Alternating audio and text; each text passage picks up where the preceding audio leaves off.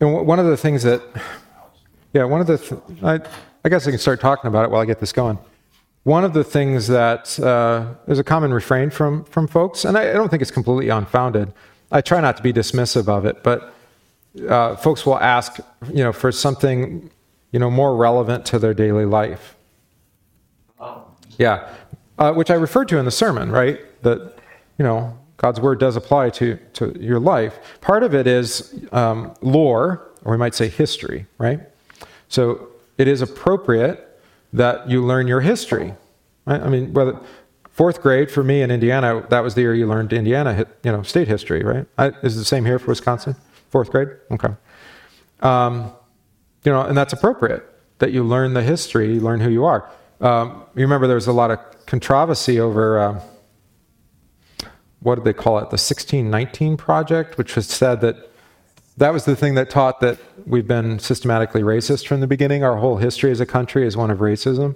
So it tries to basically tell the history of our country from the perspective of racism, and saying that that's, specifically African slaves, that's really the defining history of our country. I'm not confident that that's really the history. It is one of the histories, maybe, but 1776 probably is more important in the broad scheme of things, because 1776 actually put in place the founding documents that allowed for the ending of chattel slavery in our country, right? So it's like, okay, you can talk about slavery being systematic, that's fine, but why don't you actually talk also about how the founding fathers, it was contentious in the Continental Congress between the slave owners and the non-slave owners. And it was compromise. It was compromise from the beginning. They knew they couldn't do it then, but they put in place, the rights and privileges that could later then be used for civil rights movement. So it's good. Okay, that's Hebrews 1. We're going to be in Hebrews 12. Anyway, so lore is part of what we learn. We also learn our song, the music that we sing, right? That's the Psalms. But we also have commands or laws, right? So that we heard a lot about that today in the sermon. But then there's a whole other discipline of wisdom, right? So think of Proverbs in particular. That's probably the obvious one. Wisdom of Solomon, Song of Solomon. Welcome. Yep. Grab a sheet. Grab some coffee too. Yeah. So there's that whole category of wisdom literature. There's actually another genre that is probably neglected as well, as much as wisdom is, and that's apocalyptic writings. People like Revelation, but they don't like to read the Old Testament ones, like Ezekiel, the end of Daniel, etc. And the reason why those are great is that I'm a fan of apocalyptic literature and movies, but we actually kind of lose sight of this, that we're living in the apocalypse, and at times I think we lose sight of it and we forget that actually we're living in the end of the ages. Yeah, it's been 2,000 years so far. It might be 2,000 more years or more, but if you don't have that orientation, then you're prone to actually thinking more triumphantly, like we can improve, the species can improve, our country can prosper, all these kind of things. Yeah, ultimately, well, it might happen in the short term, but ultimately, it's always fire and destruction at the end, right? Yeah. So I'm not trying to I am trying to temper your optimism a little bit, which the scriptures do. And it's intentional because it wants you to put your faith or your hope in the resurrection of the body and life everlasting, not in the success of any particular nation or people, which God might grant, but that's not actually, it doesn't correspond at all to your eternal reward. All right. So we were in Hebrews 12. Before we do that, we should begin with some prayer. Everything's working here, everything's working there. Okay, I think we're ready to go. Heavenly Father, you have revealed yourself to us in your Son, Jesus Christ, in a way that is gracious and merciful, kind, loving, and ultimately for our salvation.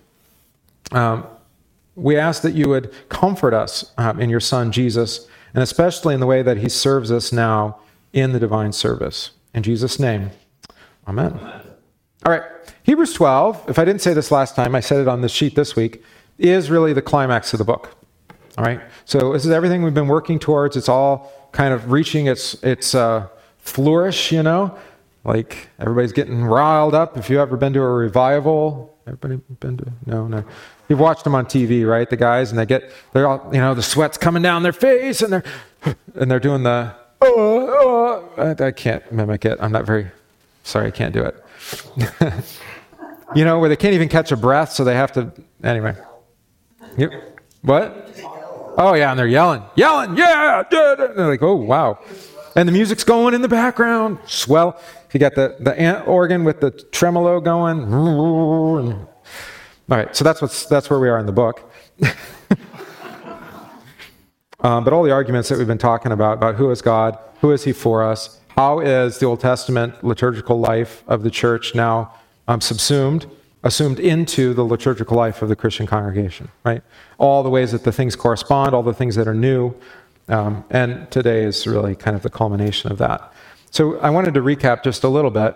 We're not going to do 3 through 17, but we need to do 1 and 2 again of chapter 12. So, therefore, since we are surrounded by so great a cloud of witnesses, right? Remember all the witnesses?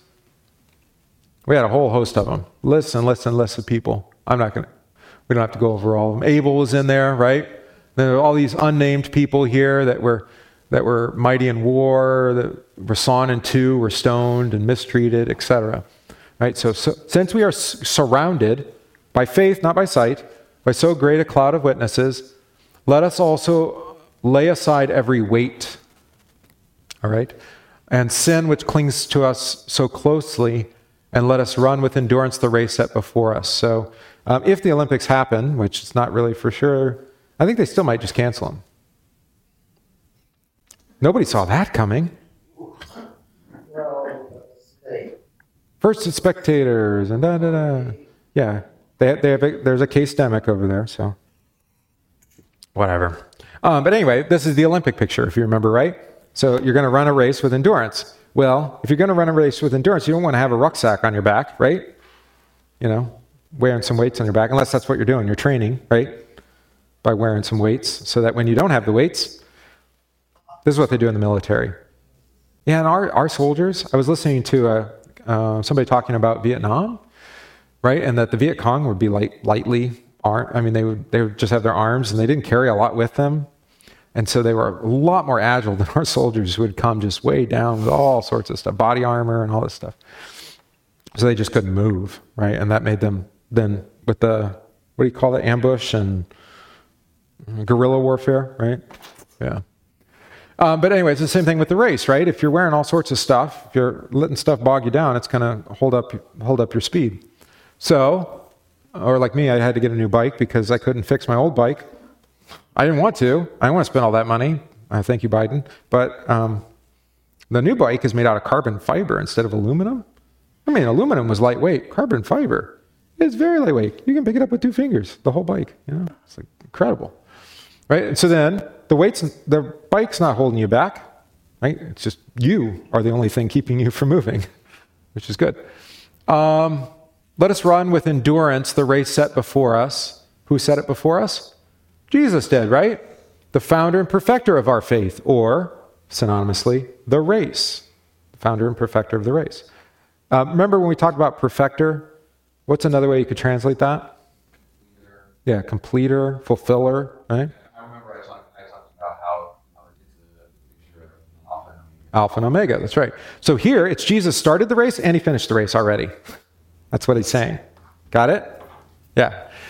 Who for the joy that was set before him, and here's the race that he ran, endured the cross, despising the shame, and is seated at the right hand of the throne of God. So that's the race, which means Christ sits at God's right hand, and what's the goal of every Christian? The faith that he gives, that we would sit with him, right, in the heavenly places. Okay. So that's really probably the climax. Then we had some stuff that we talked about. I said it was last week. It was actually, was it 3 weeks ago? Oh my God. We took 2 weeks off, right? I was on vacation, and then last week was the 4th, which was wise, because I think we had 50 people in church, maybe? And we probably would have had the same Bible class attendance as usual, just different people, but that's okay. All right. So we had discipline, enduring. We talked a lot about discipline and how people don't like it. What? Discipline is good? Discipline equals freedom. We don't think about it that way, right? No, because we think, what is freedom? To do whatever you want, right? But that's actually according to the Bible and actually according to experience as well. That's being a slave to your passions, slave to your heart, right? Like you said, I can do whatever the hell I want. Yeah, I did say that, yeah. Thanks for quoting me. That's where it goes. That's where you go after all. All right. Sometimes you just get people's attention that way. I don't do it too often. I did it my first year, straight out of seminary. I thought I'd be clever more often, and I ended up just defending people more often. So I keep the cleverness at a... Well, if you put it in a way like that's what other people would say. Yeah, right. Well, right. No, it's true.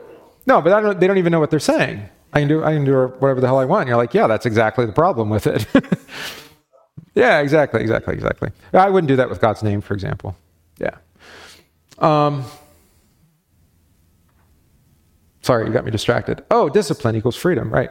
To discipline the flesh is to be set free from it, right? So if your flesh, your desires, your passions, your goals, your emotions even, you can be a slave to your emotions, right? But if they're disciplined under God's word especially, it actually sets you free to be what? Reasonable, thoughtful, compassionate, kind people, right? But if you're like prone to fits of anger, you might want to get that in check, right? Bring that under control, right? Because it's not good for anybody.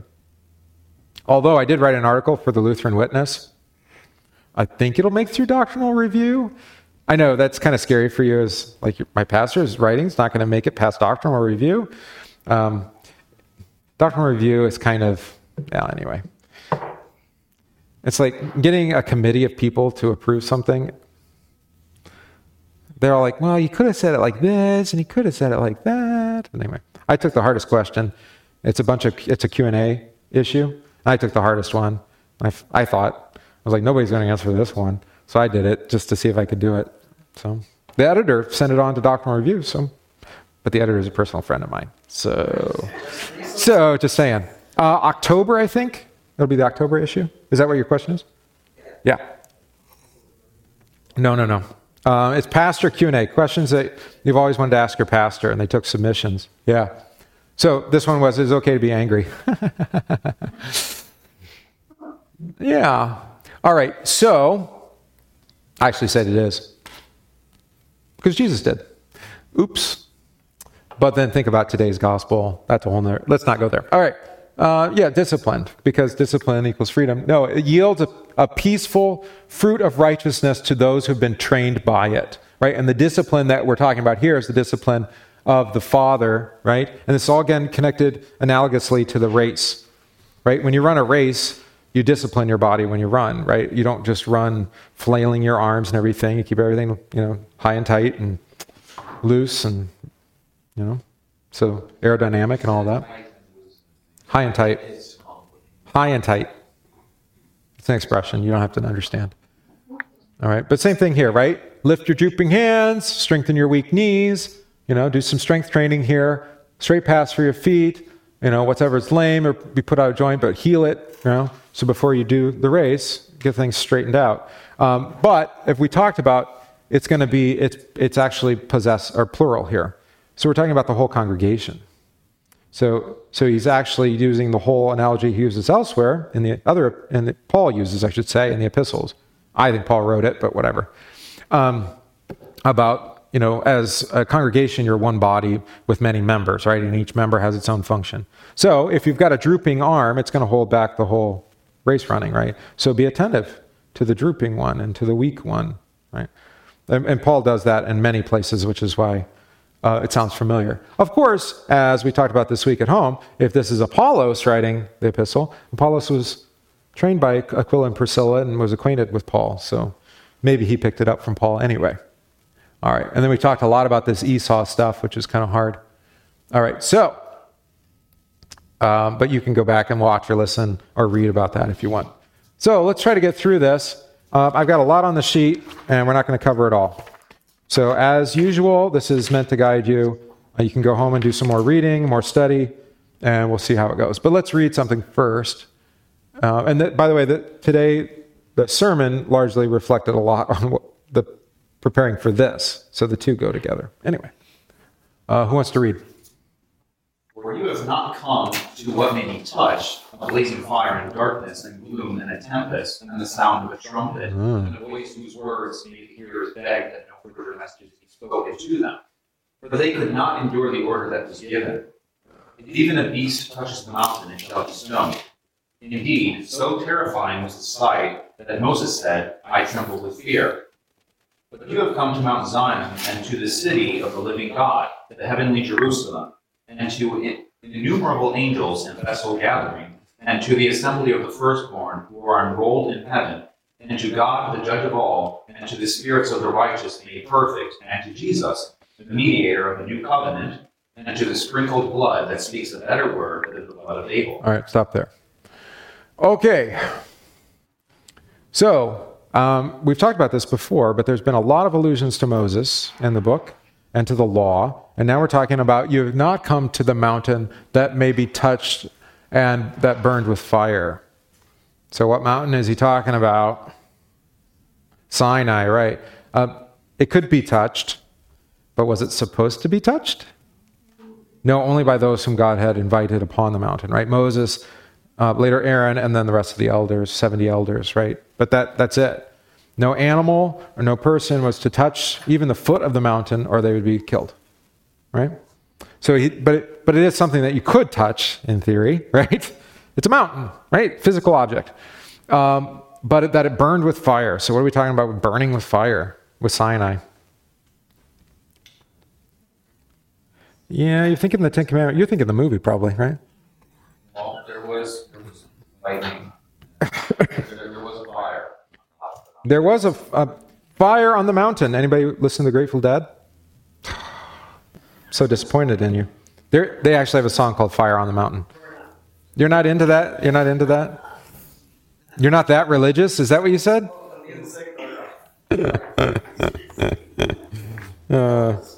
Elvis. Elvis does not have a song about touching. There's actually this is kind of a side note, but it's amazing how many references in popular music until pretty recently are highly scriptural. You have references from Dylan. You have references, obviously, Grateful Dead. I mentioned a couple of those. Samson and Delilah. They have a song. You know, if I had my way. What? Pharaoh. Let my people go. You had Sam Cooke had the song about touching the hem of the garment. You know that one? You know Sam Cooke? You know the crooner guy, black guy. Anyway, you'll find a lot once you start listening if you know the stories. All right. So this is Fire on the Mountain, Grateful Dead song. Sorry. Maybe I'll play it for you someday. I don't know. Maybe not. Right, so I gave you some notes here about the blazing fire. This is God's presence. This is his holy presence. You see this fire all over the place. God makes his presence known by way of fire. Fire on the mountain, right? The top of it looked like it was on fire, which could sound like a volcano, I suppose, but it's not. And then, of course, you have the pillar of cloud, the cloud that, the kavod Yahweh, the cloud of God, the glory of God is what it was called. Then was blazing. It was a fire by night, right? And it guided the people, which is nice because it connects with David. Your word is a lamp to my feet and a light to my path, right? And God guided his people by way of the light of the cloud. But you also have one that's probably not well known because I never remember hearing it in Sunday school, but was at the Red Sea crossing where the light shone for Israel, but it put Egypt into darkness. Yeah. So you have that contrast of darkness and light. Light, then, we said, your word is a lamp to my feet and a light to my path. I mean, light reveals. So God's glory, his light, is his revelation. This comes out, of course, in the Gospels, Matthew and Luke in particular, at the mountain of transfiguration, where Jesus himself shines with even greater glory than Moses, right? Yeah. Moses and Elijah are next to him, and Jesus' face is shining, his clothes are shining, right? So the mountain is burning with fire because God is present upon the mountain. That's what's going on there. And to blackness and dark, I switched to New King James, by the way, just to give us some, keep things interesting. To the blackness and darkness and tempest. What are those? Right, so around the light is cloud, right, and dark, because no one can see the face of God and live, except for in the face of Jesus Christ. That's right. Okay, so darkness. I mean, this is the reality too. I don't know if you've experienced this.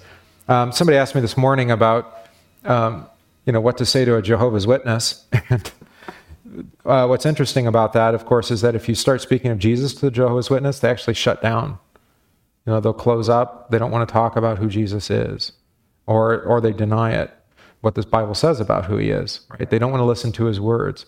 So here he is speaking in his word to give clarity, to give light, to reveal himself, but they want to dwell in darkness rather than in the light. Right? So they have to actually just run away from the words of Jesus because they expose their false teaching, their idolatry, etc. So you always have light and darkness going together. And it's always darkest before the dawn, I guess, is an expression. But the way that, we're going to get to it here. The sound of a trumpet, that's also in Exodus, right? Did the mountain have the sound of a trumpet? Yeah, and then when Jesus comes again on the last day, it will be with the sound of a trumpet too.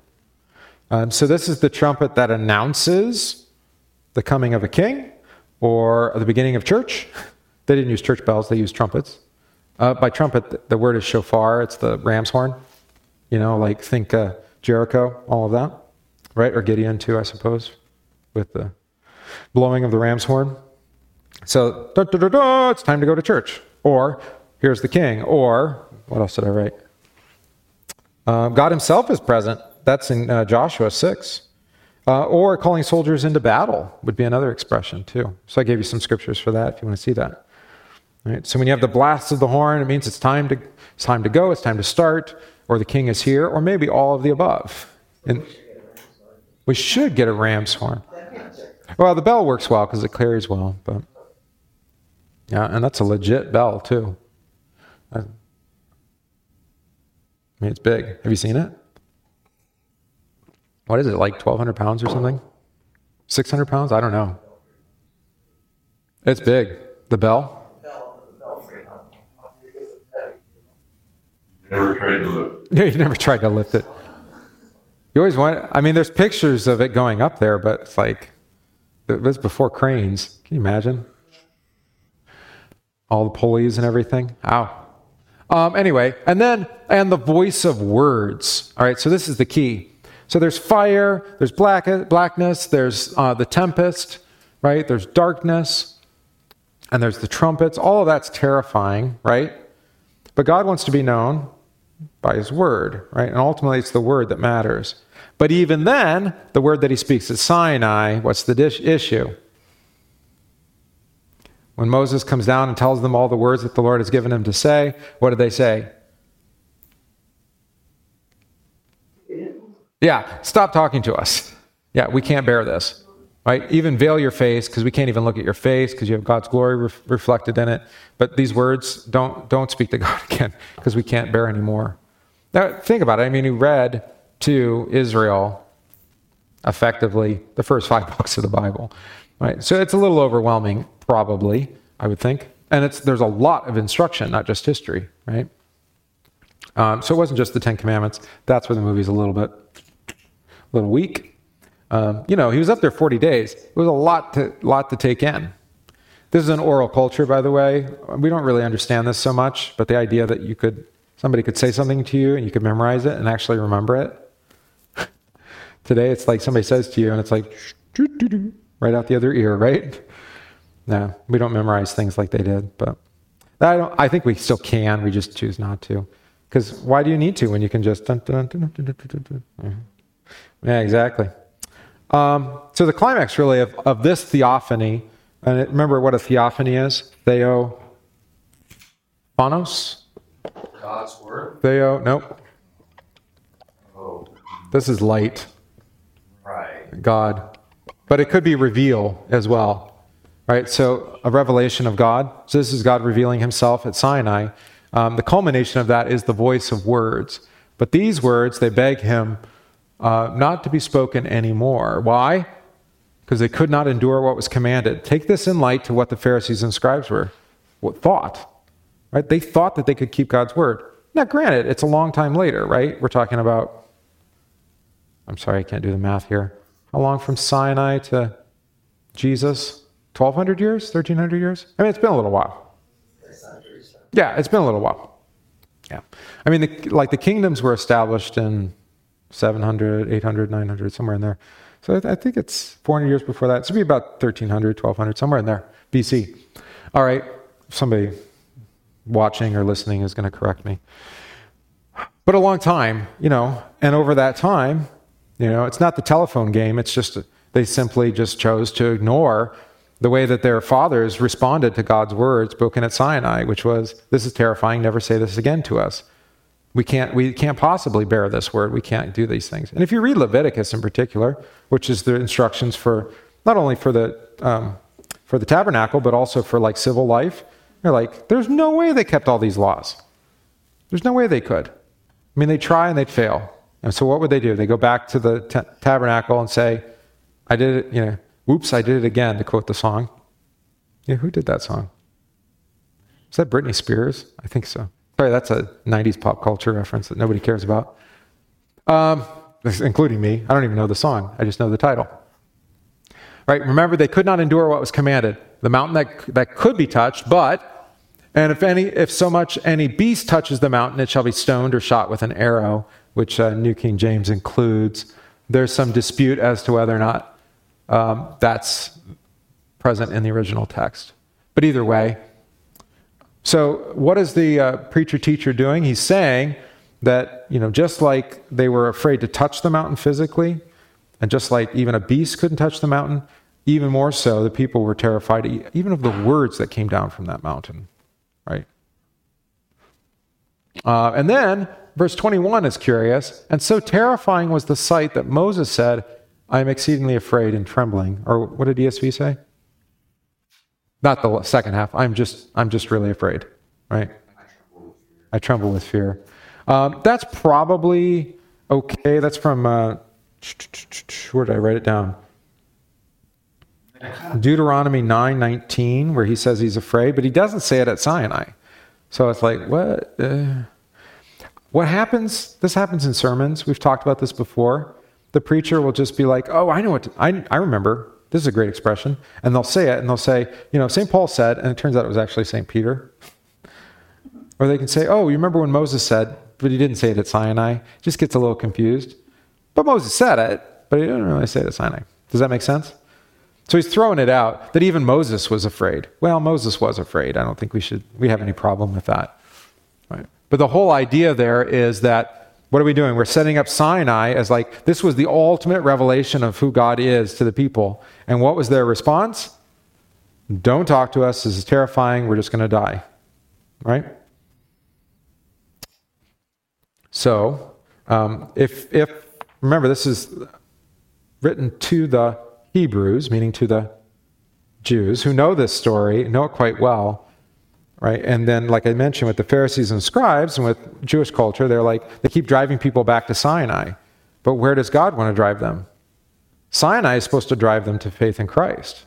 So what the preacher-teacher is doing here is he's saying, you didn't get Sinai right. You didn't even read Deuteronomy and Exodus. I mean, Exodus 19 and Deuteronomy, I mean, it's explicit. This is not where that was meant to it had a job, but it wasn't meant to save you. Right? And so, but remember, there's so many things happening. They're layered upon layered here. He's teaching about the divine service. We've had that a couple of chapters back, over the last couple of chapters. So he's talking about the divine service, and reason why he's pointing out Sinai is he's saying, going to divine service is not like going to Sinai. Although, in my experience, the people who don't come to church regularly, but who are still claim to be Christians, they think of going to church like going to Sinai. Like, if I show up, I don't know what's going to happen. God might strike me down. I've been away too long. So they don't approach God as a God who's merciful and gracious and forgiving and who's been with them the whole time, even though they've not been with him. you know? And so I don't know about you, but I've talked about this before. When somebody comes back, you know, I've been absent for a time, I don't usually notice. Sorry. I think there's different faces every week. It's hard to remember who's been here and who hasn't. There are some people that I'm really, like, I've been praying for it specifically in my prayers. So if they showed up, I would notice, right? But you know, I'm not going to go out of my way and say, hey, what happened? Why haven't you been here? Usually just... If you would have been here for, like, say, many years, then you probably would. Yeah, right. No, that's true. But either way, what I'm saying is the approach when somebody shows up again is you don't need to point it out to them because they already are feeling the guilt of that, right? You want to forgive them and say, you know, good to see you, glad you're here. You know, how's it been? You know, this is that kind of thing. Just forgive them. You know, if they say I'm sorry I haven't been here, then you can just say I forgive you, right? Yeah, but I mean, if they're here, then there's already, it's like the prodigal son, right? Think of how the father responded to the prodigal son. He's like, dude, you wasted all my money. That's the first thing he said to his son. Did he ever say that to his son? Not in the story. He's like, welcome home. Right? Let's go, let's have a party. So, but that's how most people, I think, approach, at least if they've been gone. And then maybe even some people who come regularly, like they're scared. Altar Guild people know this. Like, they're afraid to go up to the altar, like to go past the rail. Like, you have to be a special person to do that. No, we do set it apart, and it is, you know, it's sacred space. We treat it with reverence, right? But God's not going to strike you dead if you don't belong up there. I did a recording once in a church, and the best place to record the choir was in the chancel at the front. And some of those people had never been past the altar rail, most of them. And I'm like, just stand behind the rail, right? And some of you stand in front of the rail. It's the best place. It's going to sound the best in the room. And they're like, I'm like, you're singing church music. You can stand it, but I can't have my back to the altar. Okay. Oh, yeah? And they were... I have tape recordings. Yeah. And I just listened to the Christmas, and I thought, I really should let you have a service or just to get together and have whoever wants to come here or something. Oh, and listen to it? Yeah. All right. Do we have anything else? Okay. So there, and I didn't say this. There's about I think there's 7 things, right? There's the mountain that can't be touched, the burned with fire, blackness, darkness, tempest, sound of trumpet, voice of the words. 7 things, right? And the 7th being the voice of the words. So I did mention that. All right. So we're going to contrast that then. We got this lovely word right here. This is a great word. But, this is a gospel but, if you prefer, which I guess is a little tacky, but I think it's a funny joke. Okay. It's from a friend of mine.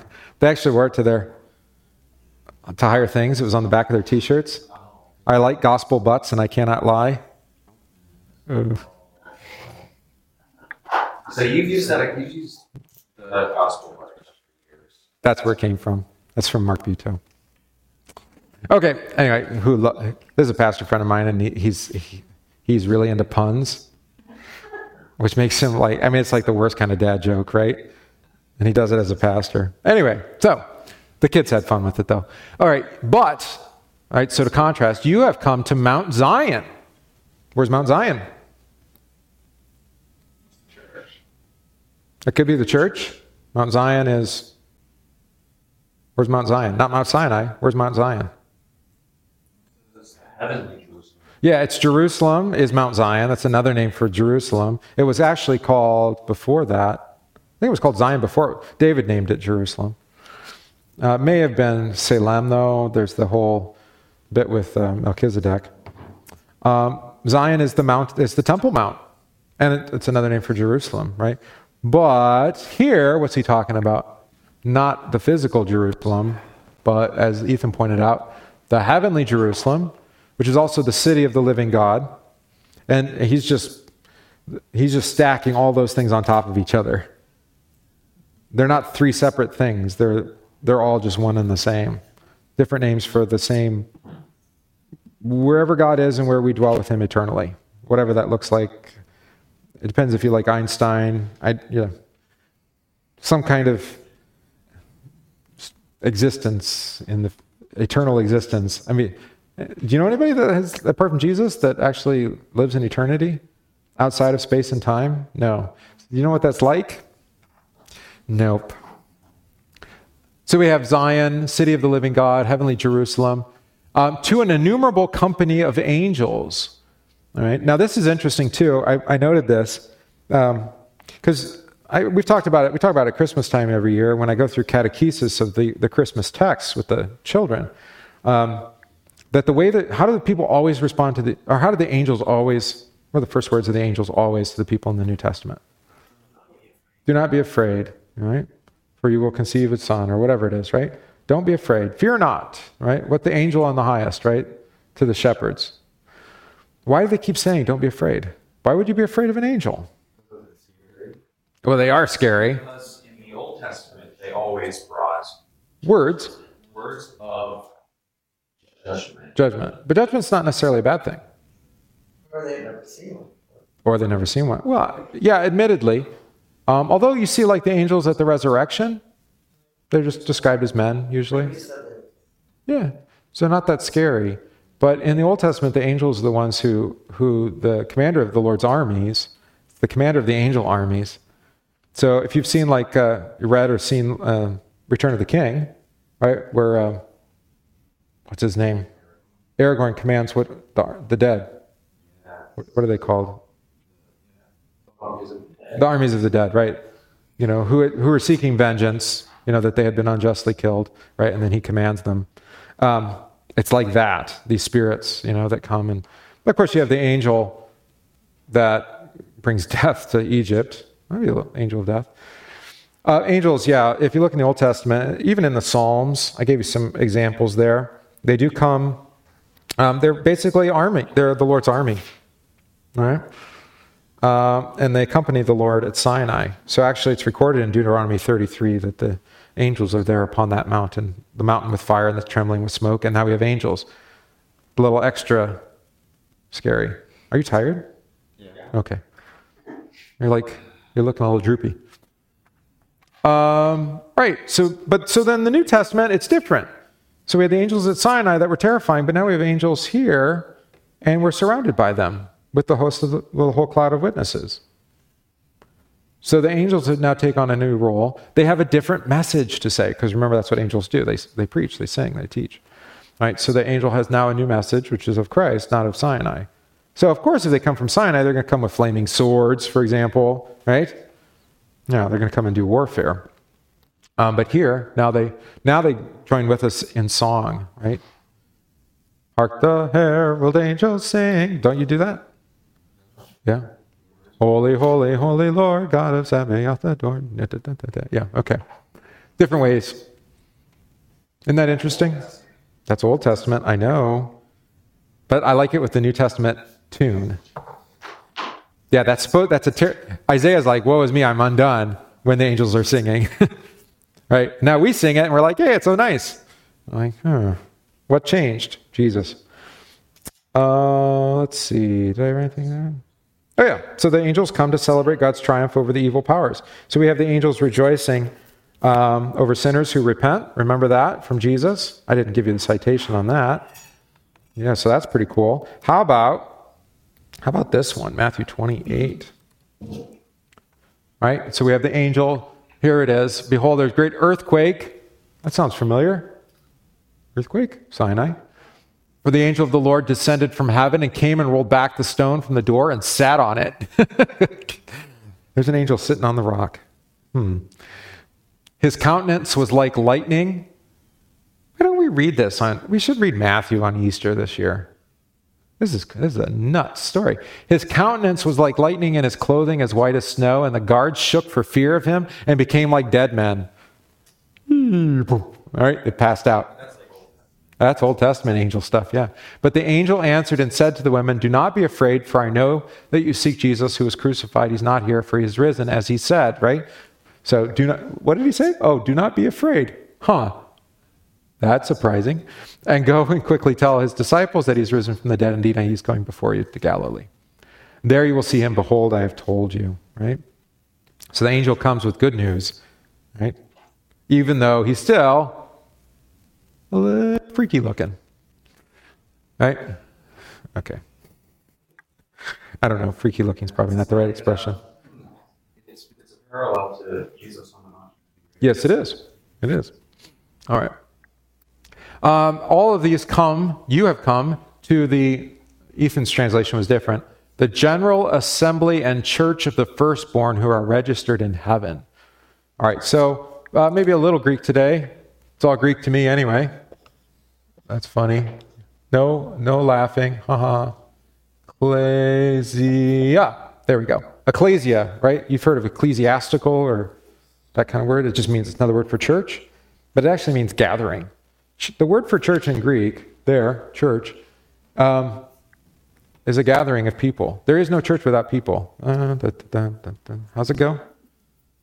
Open the door and there are the people. Okay. All right. But it's true. I mean, that is what the word means. It's a gathering of people. So like we're going to do online church. I'm like, well, I guess we're kind of gathering together, but... We're 3 are gathered. Yeah, exactly. Where 2 or 3 are gathered. But we have 2 expressions put side by side here. The general assembly, which is a different thing. And I didn't actually look that word up. I probably should have. Because it's the panagria, which is it's like a national gathering. So it's all the nations together, the whole nation together. For festivals or to honor someone. I have here the NIV version that says the church of the firstborn. Church, well, right, we have that. But this general assembly, that word is not in all manuscripts. If you look here, I'm looking at, festal gathering to the... They put festal gathering with the innumerable. Oh, I see. Okay, that's where it is. Festal gathering. Well, that's a good translation. Yeah, joyful assembly, that's good too. And the church, right? So it's just to or and, it's prepositions. Of the firstborn, firstborn language relates to what? Well, yes, Jesus. Inheritance, what else? This is baptism language, isn't it? Who are, what'd you say, numbered in heaven? Registered in heaven? Enrolled.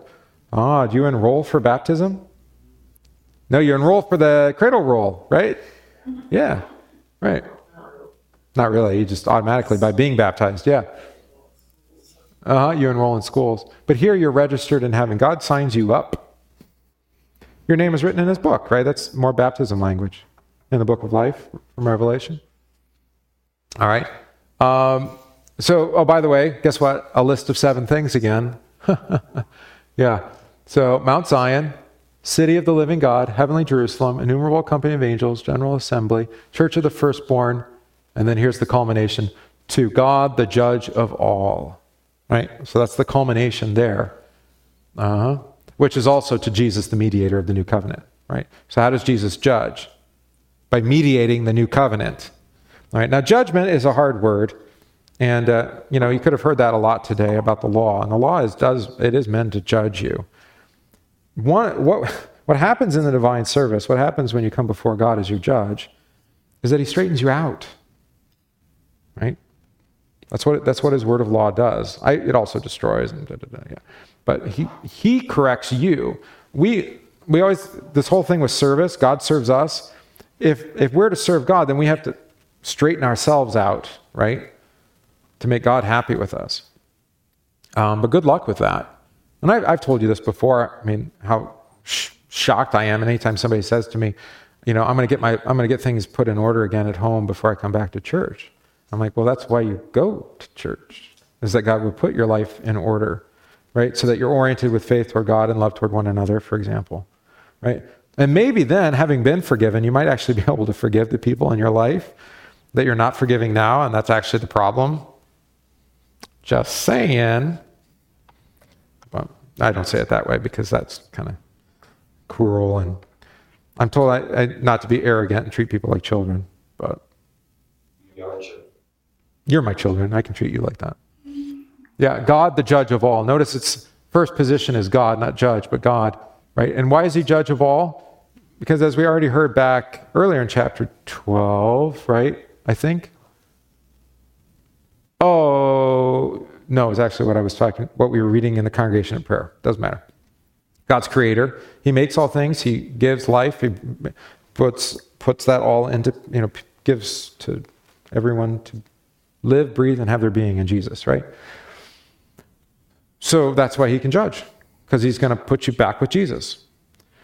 So judgment, we have this negative connotation too. I think we've talked about this before. Judgment sounds bad. But you could go to the judge, and the judge could say something like, I'm going to have mercy on you. We're going to set you free, right? We're going to pity you. It happens in civil state too, right? Yeah, people will get more lenient sentence, or maybe they'll get put out on parole. I mean, the judgment's not always like you've got life in solitary, So here, the judgment is to the spirits of just men made complete or perfect, but complete. I don't like perfect because it's Platonic, it comes from Plato, doesn't matter. But made complete, finished. How are just men made finished? In baptism. Jesus is the author and perfecter of your faith, right? Back earlier in the chapter. So here you're made perfect by Jesus, who is the mediator, which means you have the Father, right, and Jesus stands in between, right? He mediates between you two. So you try to pray, and Jesus fixes your prayers. Thanks be to God for that, right? The Father wants to love you. But last time we met him at Sinai, it didn't go so well, right? It's like, but Jesus mediates it, right? He suffers the accusation for our sin that was spoken at Sinai.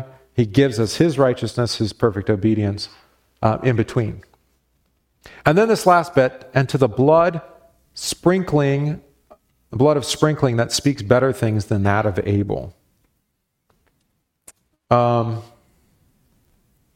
know where he got this. Well, blood sprinkling is very... Blood sprinkling is a big deal. It's very sacrificial. It's in the liturgical. Everything got sprinkled with blood in the tabernacle and later in the temple, right? All the vessels, all the people, the priests. There's blood going everywhere all the time. It's like you have these beautiful garments, and there's blood doesn't come out that, and animal blood kind of smells too. There is significance to that. Well, there is significance. The one was supposed to look pretty. Nope. They were told to sprinkle blood because in the blood they were forgiven. Correct. Yeah. I think there's something to that where there would be like, say you had the breastplate with all the 12 stones. Like if it weren't distorted in a sense by all the blood, you'd be like, that's to be worshipped, right? That object, rather than actually see it as a mediation. Yeah. And the blood kind of reminds you always, this is a messy, mixed up affair. And don't forget the promise, right? This is always supposed to be pointing towards the promise. Now, Abel's blood cries out for vengeance, as we sing in the hymn. Abel's blood for vengeance for the sentient cries, right? Glory be to Jesus is the hymn. Whew, I remember this time. But, I mean, you still have to kind of stretch it a little bit, because that's not, I mean, the hymn says it, but Genesis 4 does have Abel's blood crying out for vengeance. So that's not a very nice thing to hear, right? God saying Abel's blood's crying out for vengeance. That'd be more Sinai language. This, instead, is the blood of Jesus, the mediator, that speaks of better things. Now, blood in sprinkling usually attached to water, but sprinkled in Jesus' blood is more baptism language, right? So remember, I mean, the preacher-teacher here is not always going to explicitly say, and by the way, I'm talking about baptism. And by the way, I'm talking about the Lord's Supper, because we have blood and covenant there, blood and testament. Like, they're like, oh, some people are going to hear it and be like, oh, he's talking about my baptism. Other people are going to hear it and say, oh, he's going to talk about the sacrament we're about to receive, right? Where Jesus makes the new covenant, the New Testament in his blood, and he gives it to me to drink. It's not really sprinkled into my mouth. That's more baptism language. But so it's there, it's in the background, but it's not like one-to-one telling you what to think. I like to do it that way too.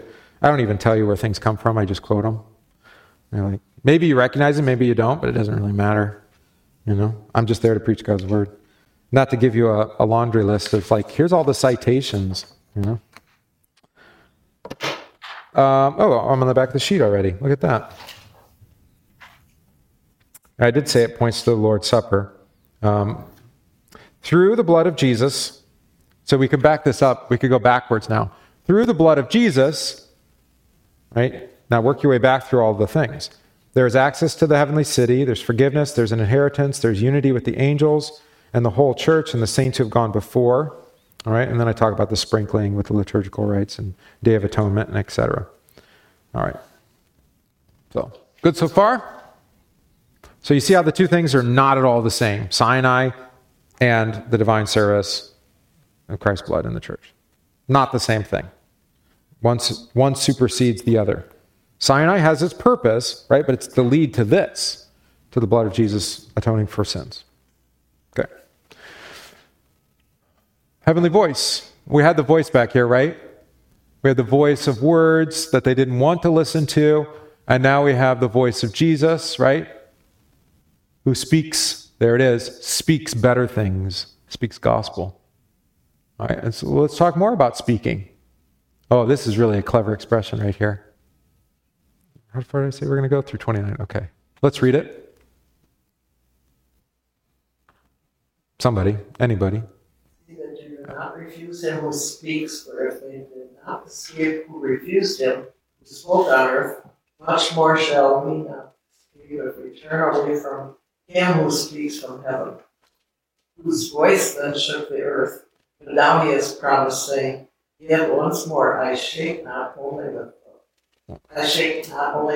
but also heaven. That's all right. That's fine.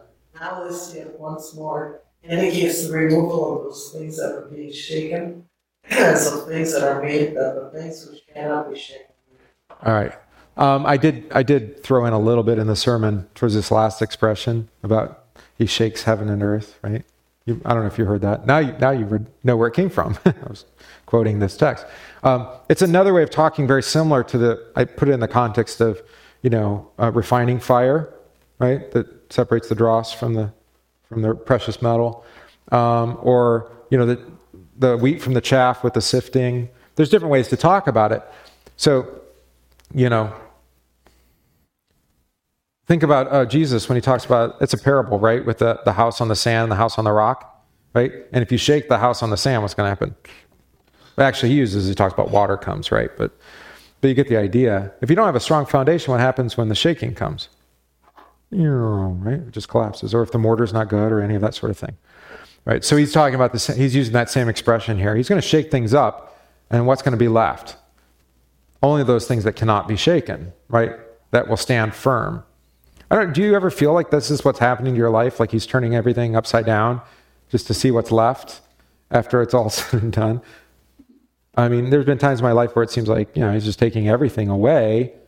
And then you realize, but I still have Christ Jesus for my forgiveness, life, and salvation, right? That can't be shaken. That can't be taken from me.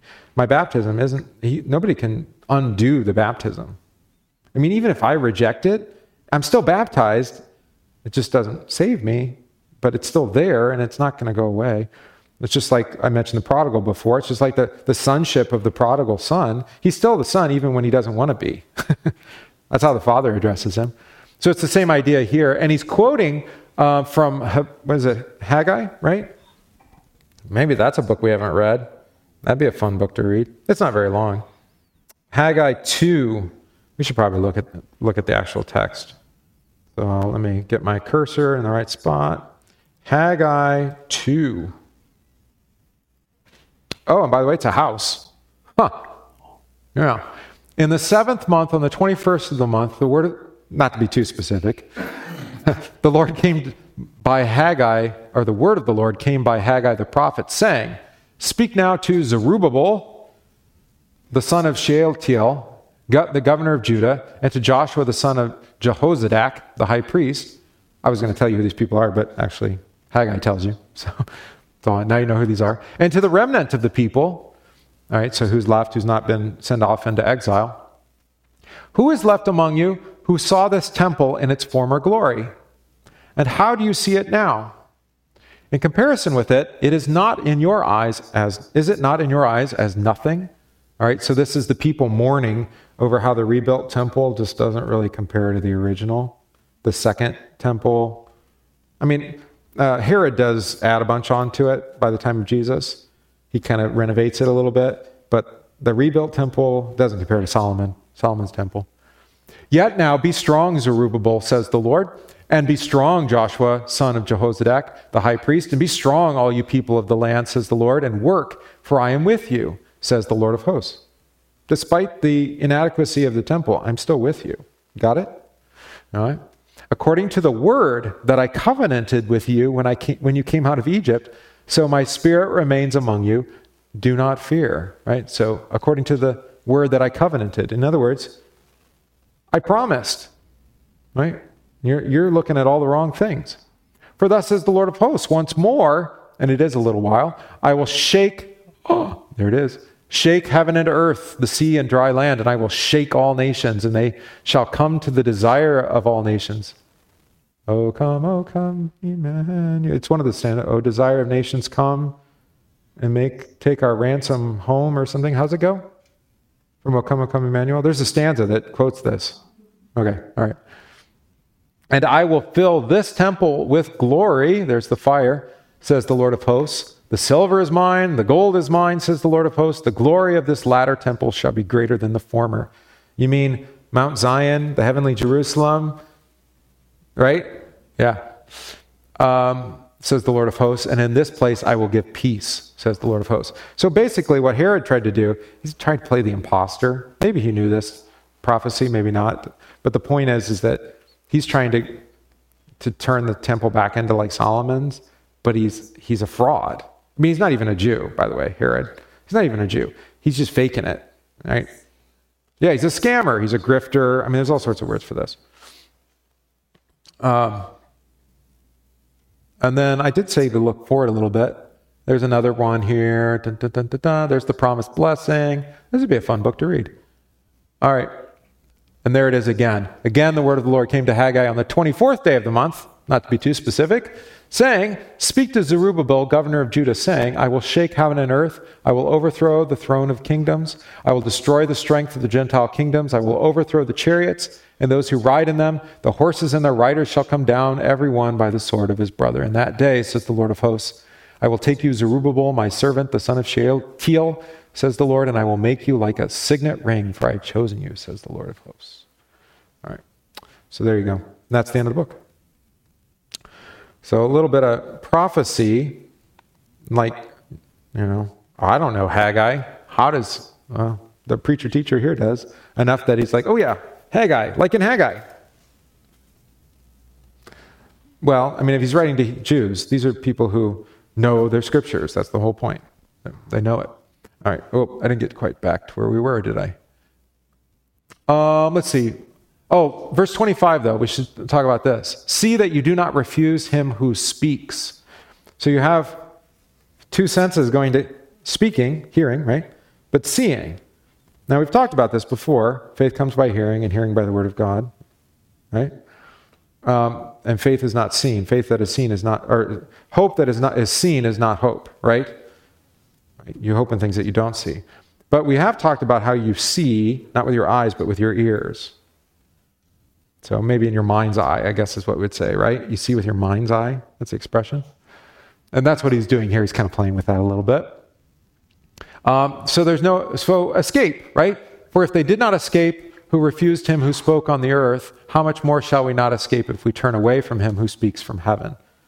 Okay. So this idea that we can, I think people think this is like, some people think that they're Christians just to hedge their bets, which is fine because I can work with that. You show up in church, you hear God's word, right? Others are like, maybe I'll just kind of slip through the cracks and God won't notice that I kind of slacked off. And what's the preacher teacher saying? Nobody's escaping God's notice on this one, right? Him in heaven. You couldn't even escape the notice of, say, Caesar, right? If he wanted to tax you, he's going to find you. God's going to hunt you down. Who's that? That's Johnny Cash again. He did a whole series of albums, I think 6, right before he died, that are all just like, they're spirituals and it's all Americana music. So that's one of them. God's going to hunt you down. The African slaves, they knew how to sing. Fear the judgment of God, not the judgment of man. All right. Now this, yet once more, indicates the removal of things. Oh, yeah. Where did I skip? Whose voice then shook the earth. But now he has promised, right? So we notice we're going from Sinai back to promise. Sinai didn't have the promise. Now we move to the promise, saying, yet once more I will shake not only the earth, but also heaven, which is a sign of judgment. So the judgment day is actually not like in Terminator, where humanity is being destroyed by robots. The judgment day is the day when God, shakes everything out. Like your pockets. Yeah, wheat from chaff, sheep from goats, all that kind of stuff, right? Shake it out. Oh, that's... Shake it off, shake it. No. Oh, what's this? That's Taylor Swift. Sorry. I'm trying to be hip for the kids, but I don't know. Now I got it in my head. Let's see. Anything else on that that's interesting? Yeah. So if they did not escape who refused him who spoke on earth, that's talking about Moses, right? They couldn't get away from the voice of God spoken through Moses. How much more shall we not escape when God himself speaks from heaven? Yeah. And again, I guess that could be terrifying if you don't want to listen. But think back to the trumpet and think back, God made all things with a voice from heaven, right? There wasn't a negative thing when he created the heavens and the earth and everything therein. Right? But he's going to shake out all the stuff that doesn't belong. Every weight, everything that clings to us, that holds us down. In other words, our sin. So you could think of sin that way. Using this picture from Haggai, quoted by the preacher-teacher, is like, absolution or repentance is this. God comes up, kind of shakes it all off. And like all the dust and all the garbage and, I could do it with him. All shook up. Yeah, there you go. Well, that's the way we use that expression usually is it like makes us uncomfortable, right? We're all kind of discombobulated or whatever, right? But here, God, it's a positive thing. He's going to shake out everything that doesn't belong, every weight of sin that clings to us closely, to quote earlier. All right, so then 2 more verses. Therefore, since we are receiving, that's gift language, a kingdom which cannot be shaken, all right? So Christ's kingdom, not going to be shaken. It stands forever. Let us have grace, which is an interesting expression, for by which we may serve God acceptably with reverence and godly fear. For our God is a consuming fire. I always like that kind of dig at the end. It's like, oh, by the way, you remember, God is a consuming fire. So don't think you can self-appoint your own kind of righteousness, to use the sermon today. Right? Rather, we serve God with reverence and godly fear in his word, in his name. But I did write about this, let us have all grace. To have grace is to hold fast to the inheritance, forgiveness, etc., that Jesus has spoken about, all the gifts that he has given before, right? So the only way to serve without fear is in dependence on Jesus for everything. That's what it... Isn't this Christmas?